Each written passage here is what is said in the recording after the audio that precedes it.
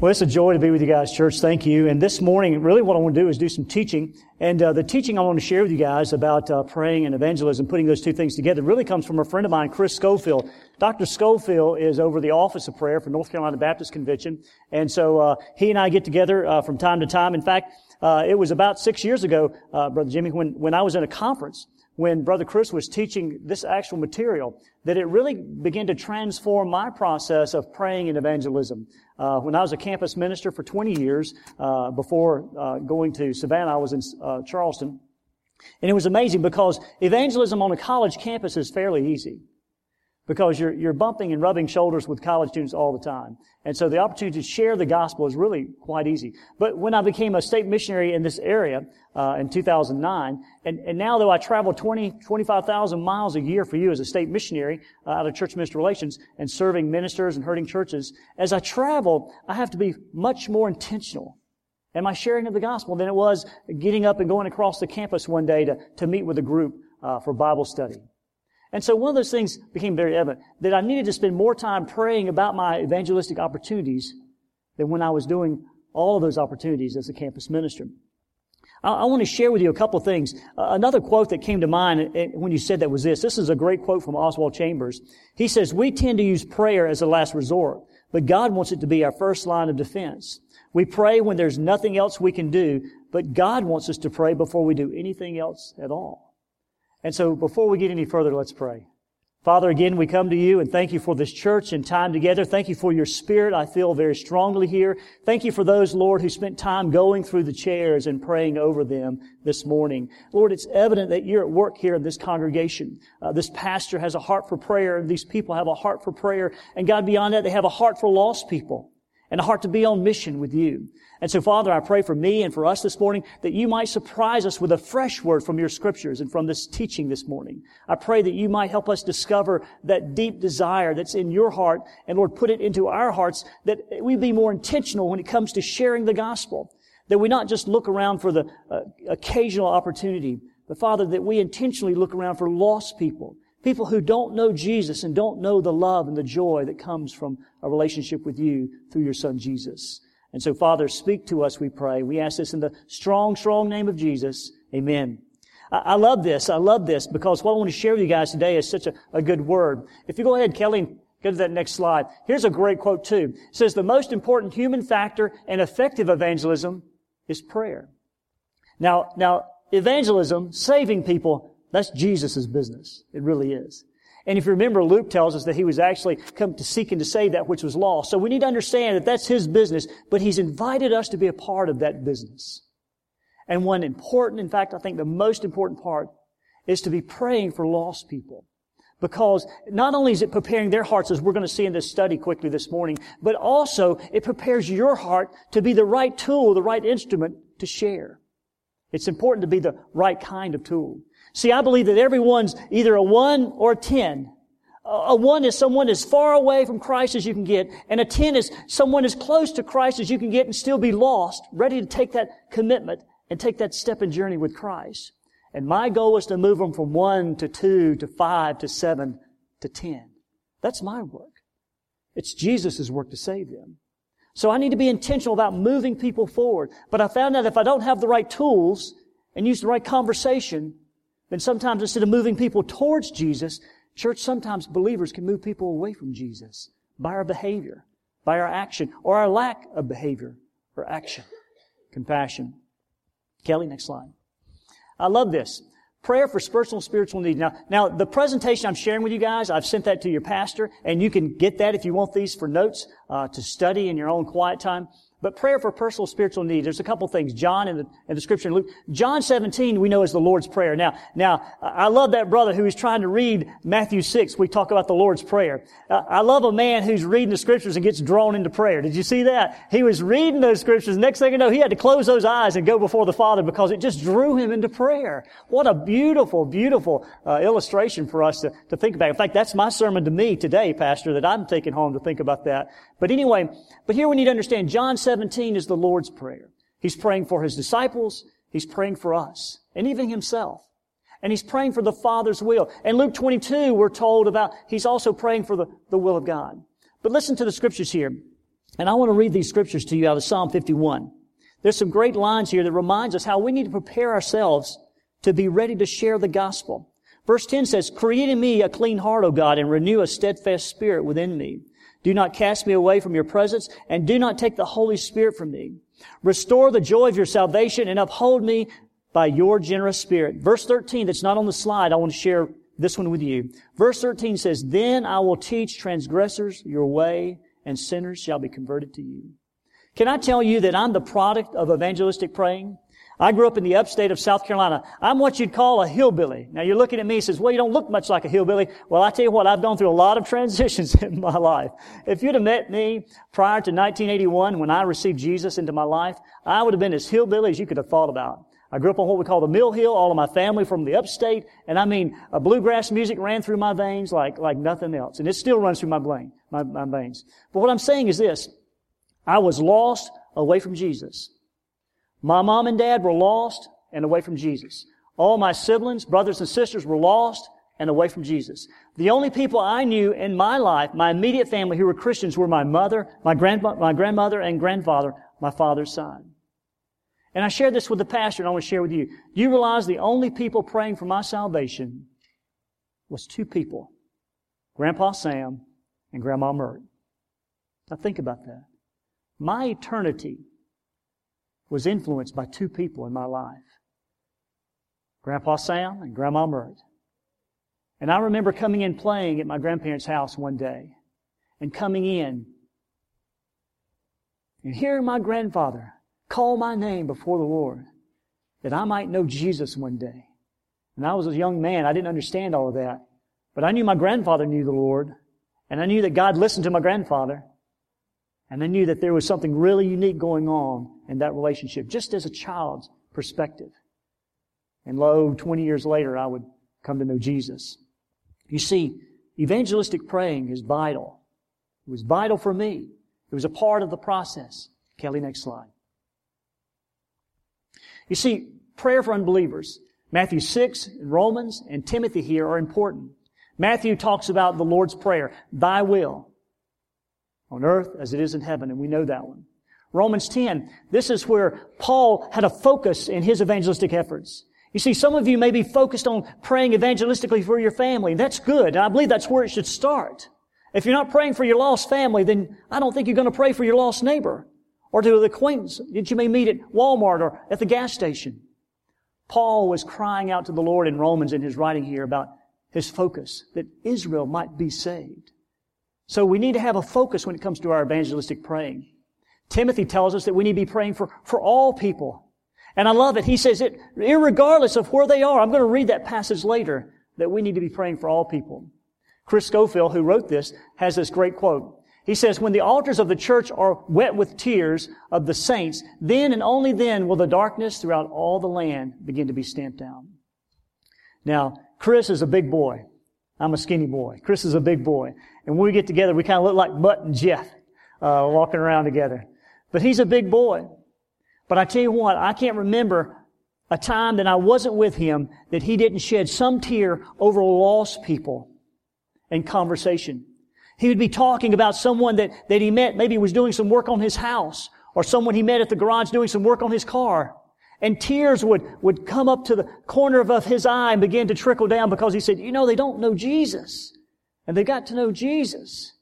And it challenges me to make sure that I'm shedding tears in my own heart and out of my own eyes when I think about lost people.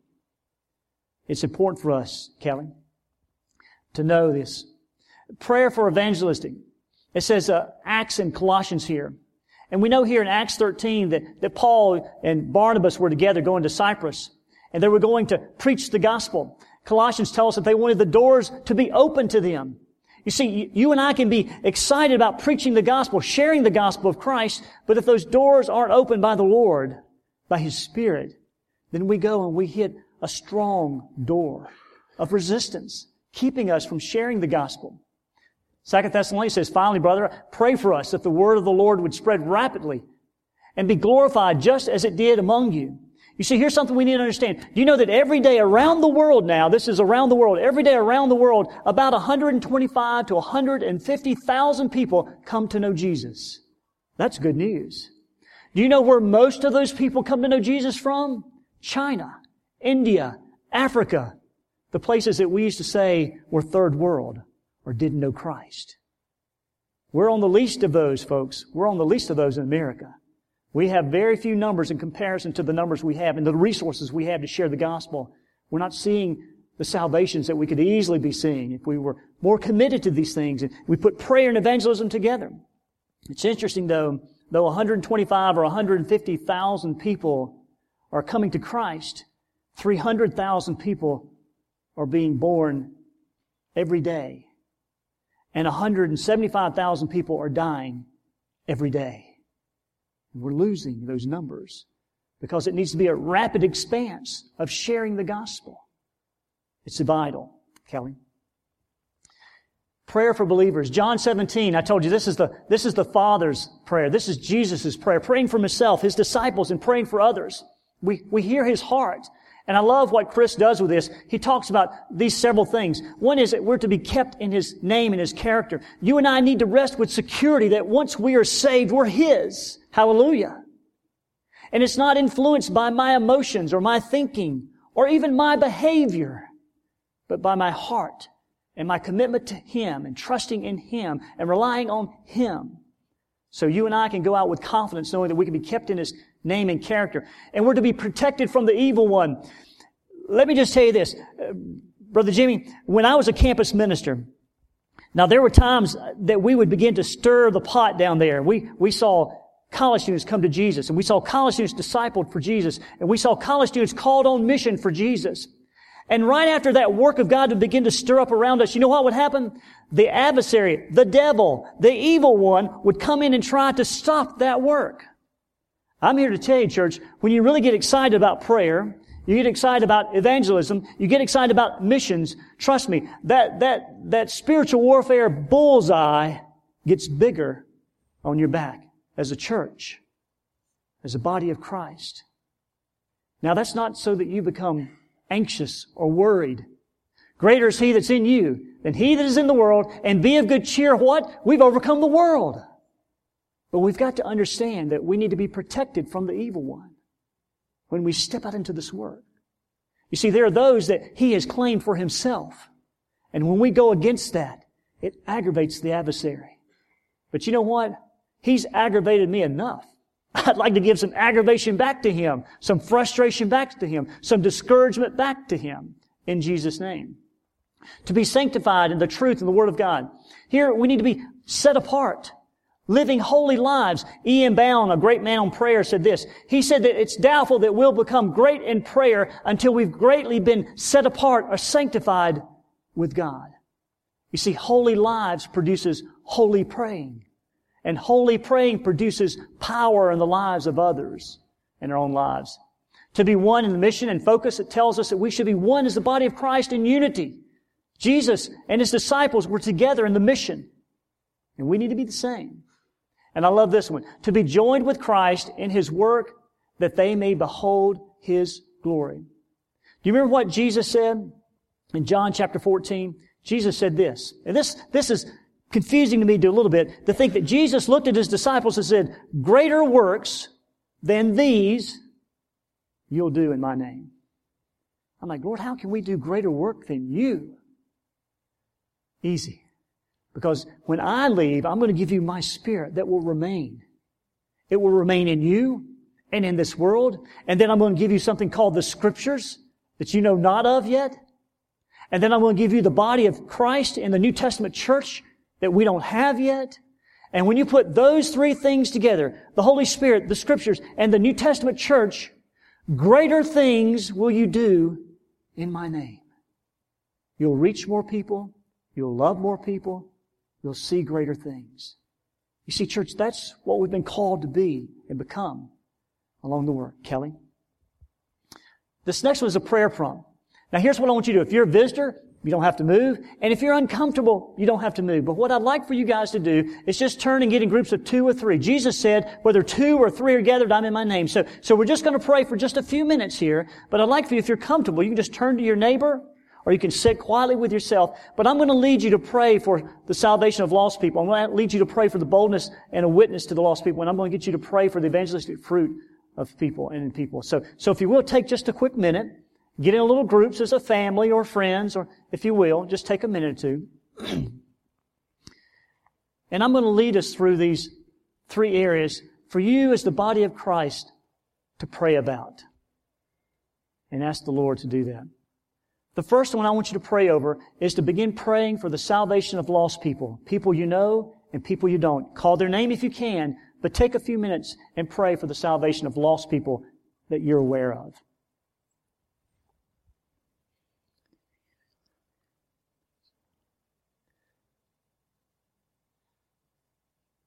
Now pray for a Christian witness to be bold in their witness.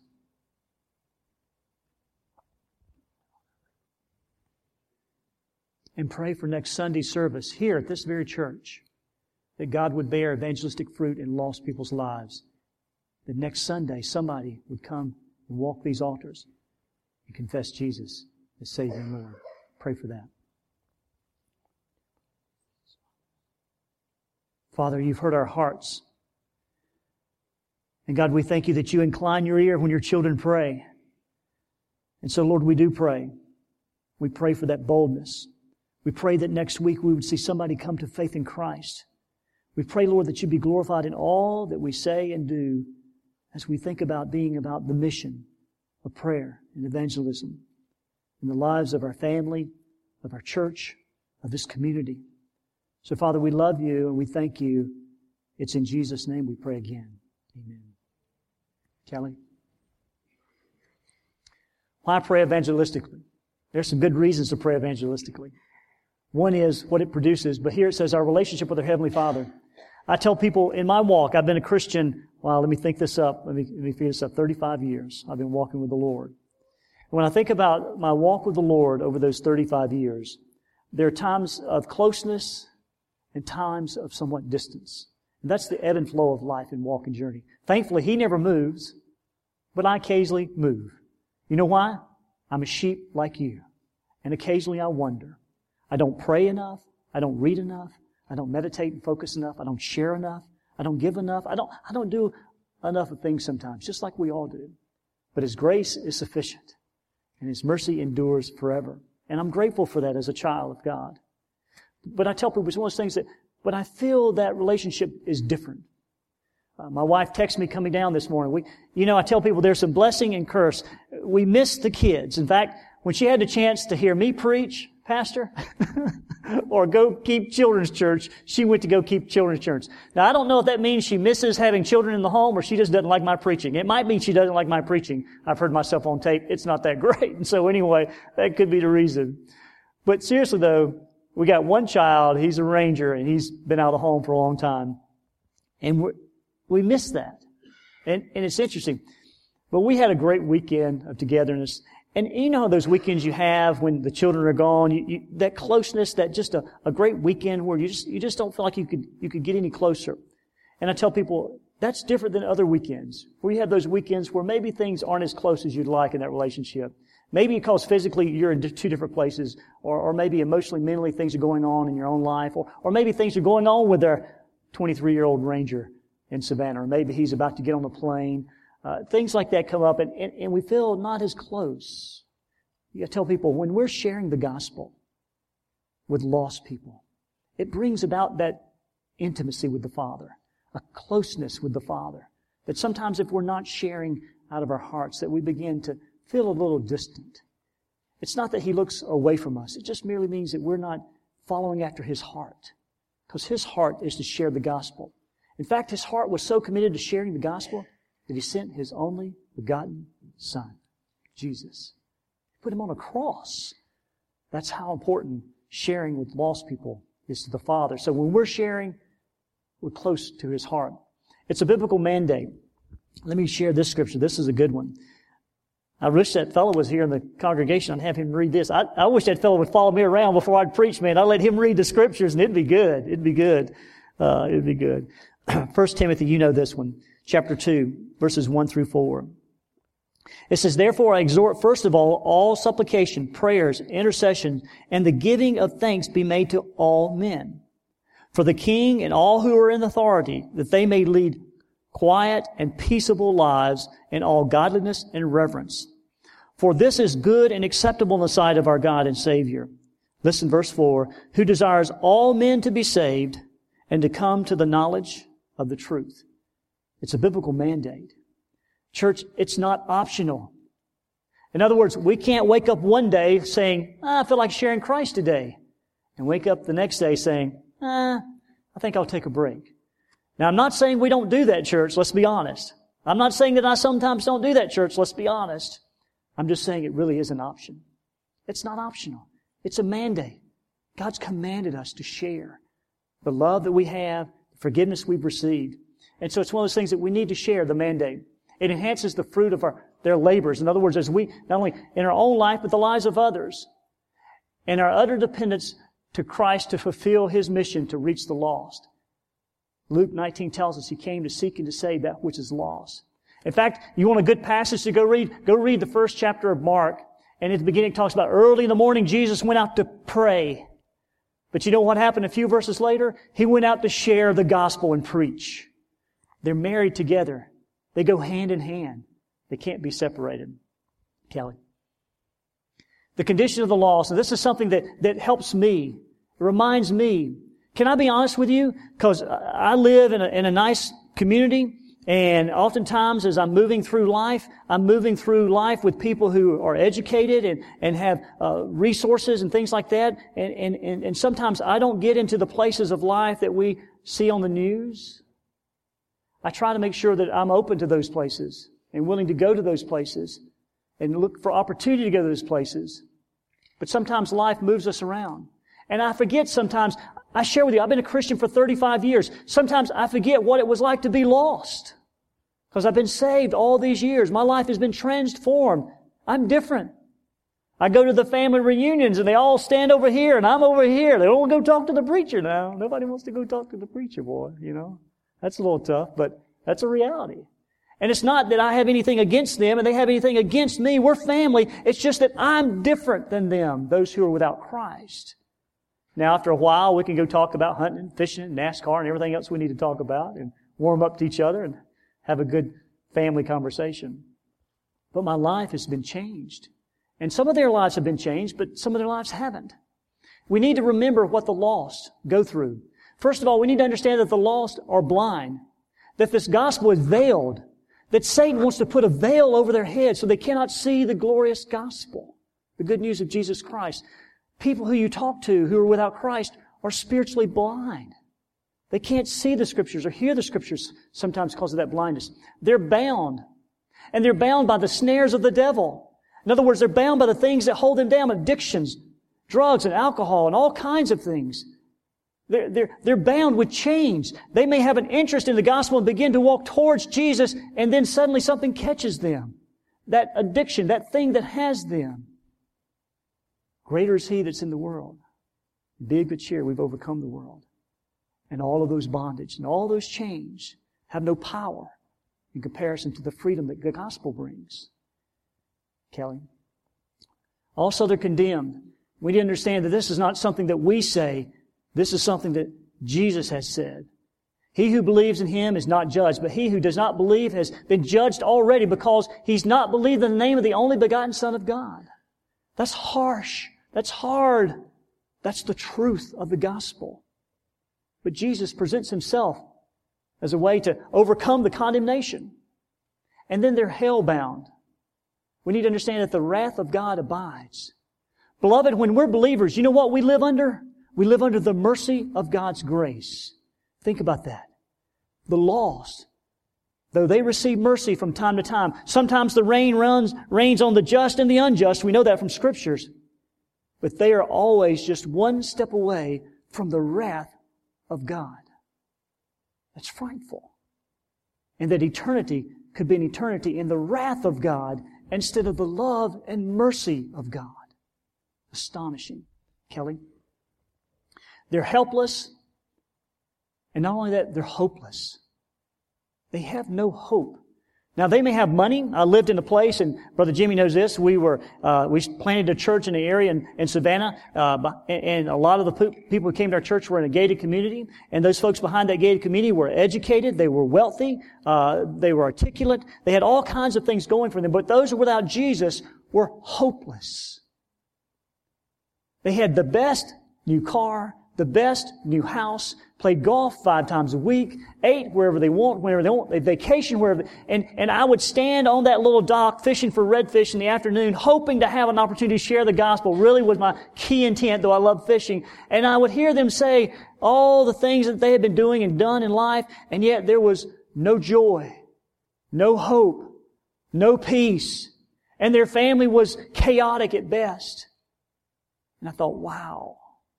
Hopelessness in the midst of having everything that we sometimes want in life. Kelly, next. It's important to know. Prayer prompts. I'm going to ask the pastor to come up and pray briefly, praying for believers in the congregation, to embrace this biblical mandate I've shared, and also to pray for believers to become more sensitive to spiritual lostness. Pastor, if you'll come up and do that.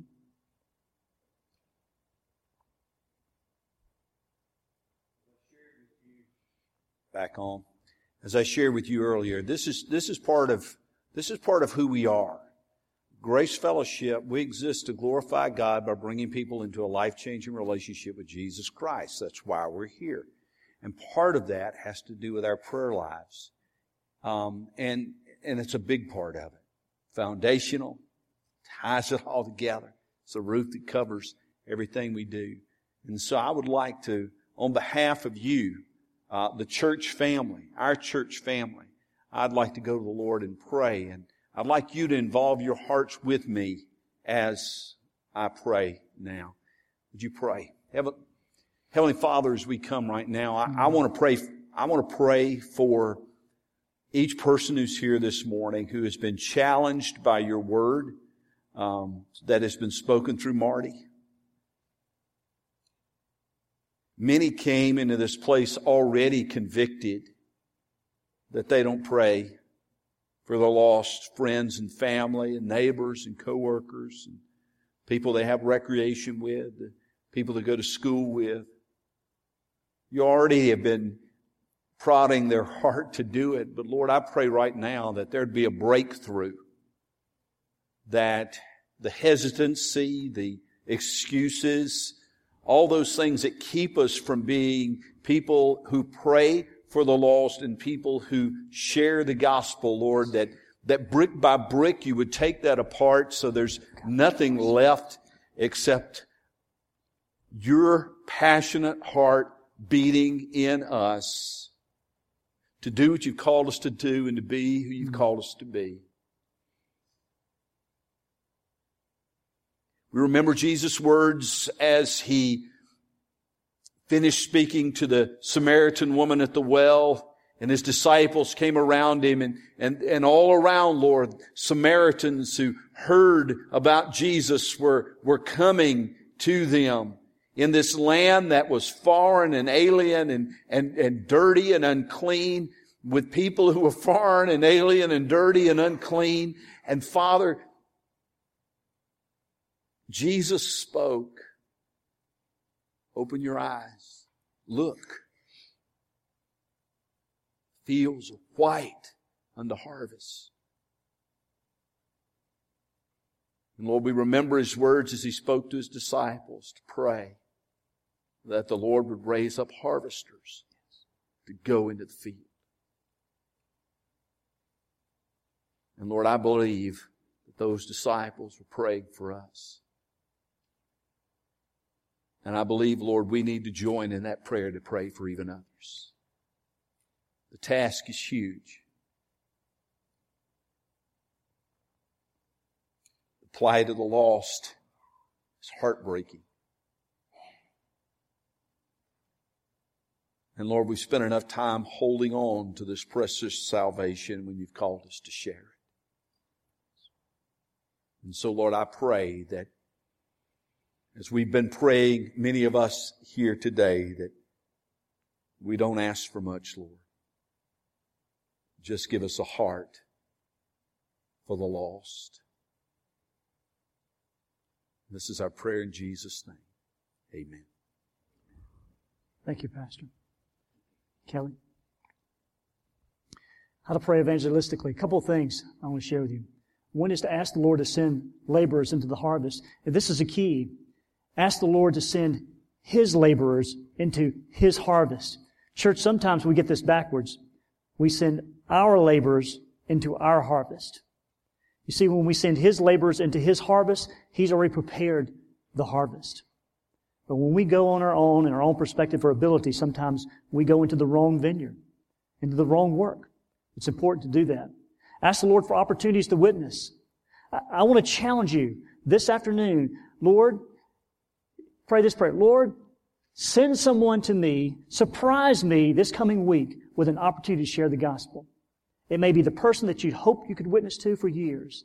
It may be someone in your family who's never listened to you for years. But just ask the Lord to send that opportunity your way, to surprise you, to remind you of His greatness.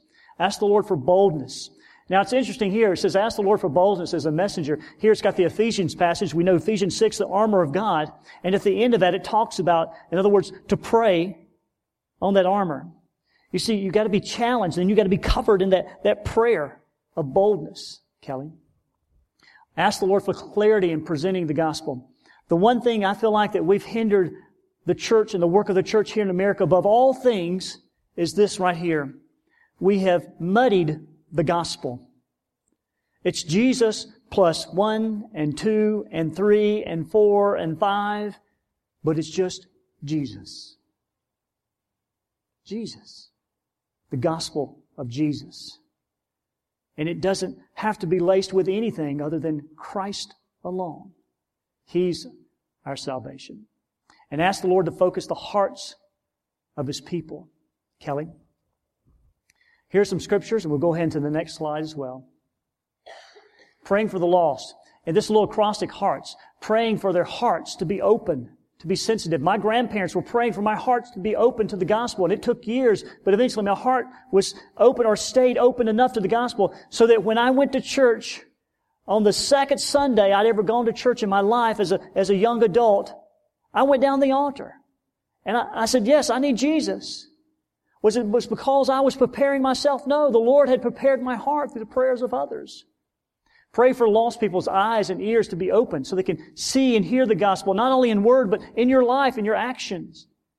Pray that they'd have an attitude towards sin, that sin is rebellion against God. Pray that they would be released from barriers. We talked about that. And pray that those who receive Christ would have transforming experiences, that they not just get saved and quietly set in that salvation, but they get saved and they begin to grow in the Lord Jesus. And then pray the Lord send believers to witness to lost people, hearts. Kelly? Here's a brief testimony I want to share with you, and this is a testimony about prayer. I was going to pick it out of try to get one of you guys to share, but I thought just for this sake, I'm going to do it time's sake is this. I ride motorcycles and yes, I fall off motorcycles. That's what happens when you ride motorcycles. But I tell people I ride with a group called Faith Riders, and it's a Christian ministry out of Florida. And in 2011, we were in Sturgis. We go to Sturgis and Daytona and these different rallies. What we do is we set up a testimony tent. In other words, you get a chance to get a Harley, win a Harley, but to get a chance to win that Harley, to get a ticket to win that Harley, you have to hear a 3 to 5 minute testimony. And so we share the gospel. The year we went in 2011 up to Sturgis, Dr. Meriden went up there. It was interesting. For whatever reason, the South Dakota churches decided to rally together and pray before they share. That was their little thing. Pray before we share. Now, churches have prayed, and ministers had prayed, and those who were sharing the gospel had prayed, but for whatever reason, the church really got organized, and the churches of South Dakota said, we're going to pray, then share. And that was their theme. Usually in an event in Sturgis, we might share with 1,000, maybe 2,500 people. That year, we shared the gospel with 7,000 people. Pray, and then we're going to share. What else happened up there? Usually on an event where you share with maybe 2,500 people, you might have 300 to 500 come to know Jesus. This year, they decided to pray and to share. And they had 1,000 people come to Jesus. After praying and sharing And putting those two things together, one of every 7 redneck, hillbilly, city slicker, hard-nosed Harley, riding a Japanese, who walked into that tent, 1 in 7 asked Jesus into their life. And hey man, praise the Lord. Because I'm pretty sure about 99.9% of everyone who drove up or trailered up or flew up to Sturgis, South Dakota, did not go up looking for an opportunity to have Jesus into their life. But prayer and sharing changed all of that. It works. Kelly, next testimony. Next slide. Praying and preparing. Before we share, we need to be thankful. Be thankful for your own salvation. Be thankful for the redemptive work we've been called into. And be thankful for the redemptive ministry that we've been called into. Kelly? And also pray with a cleansed life. James 5:16, the effectual prayer of a righteous man availeth much. Because when we are clean and close with the Father, He gives us that anointing of His Holy Spirit and that awakening of His Word and that equipping of our conversation so that when we go to tell people about Jesus, it's not just us but Him. Pray according to the promises of God. When in doubt, pray the Word of God back to the Father. You know what? He's not going to listen to me jabber, my jabber. But if I start praying His Scripture back to Him, He will listen to me because they're His Scripture. Kelly? And I'll conclude with this. List praying is important. You need to have a list of people you're praying for. Prayer walking is important. Just like this group prayer walked this sanctuary before we came in to spend some time in worship. The same way for those neighborhoods, for those places of business. Walk through Walmart in groups of 2 or 3, quietly, eyes open, walking around, praying. Lord, give us an opportunity. Create a place of opportunity. Prayer visitation. Going and knocking on doors, not say, hey, do you know Jesus? But knocking on doors saying, hey, is there some way we can pray for you as a church? These have been some tough times, some confusing times. And prayer groups, getting together, and I know the church does, getting together to pray. And here's what I'll conclude and say. I love the reality is that this is not something that we come up with. We didn't think this up. And I'm glad sometimes that we didn't think things up. I'm glad that sometimes they come from the Scriptures by His Holy Spirit for the church to do. And this is one of them, church. I know you're a good church. You love each other. And you love the Lord Jesus. And you're a praying church. And you're a sharing church. And you're a church on mission. But my prayer is that in the days and weeks and months to come, that you will surprise yourself with what the Lord chooses to do by your fresh commitment and recommitment to prayer, to evangelize, and to be on missions.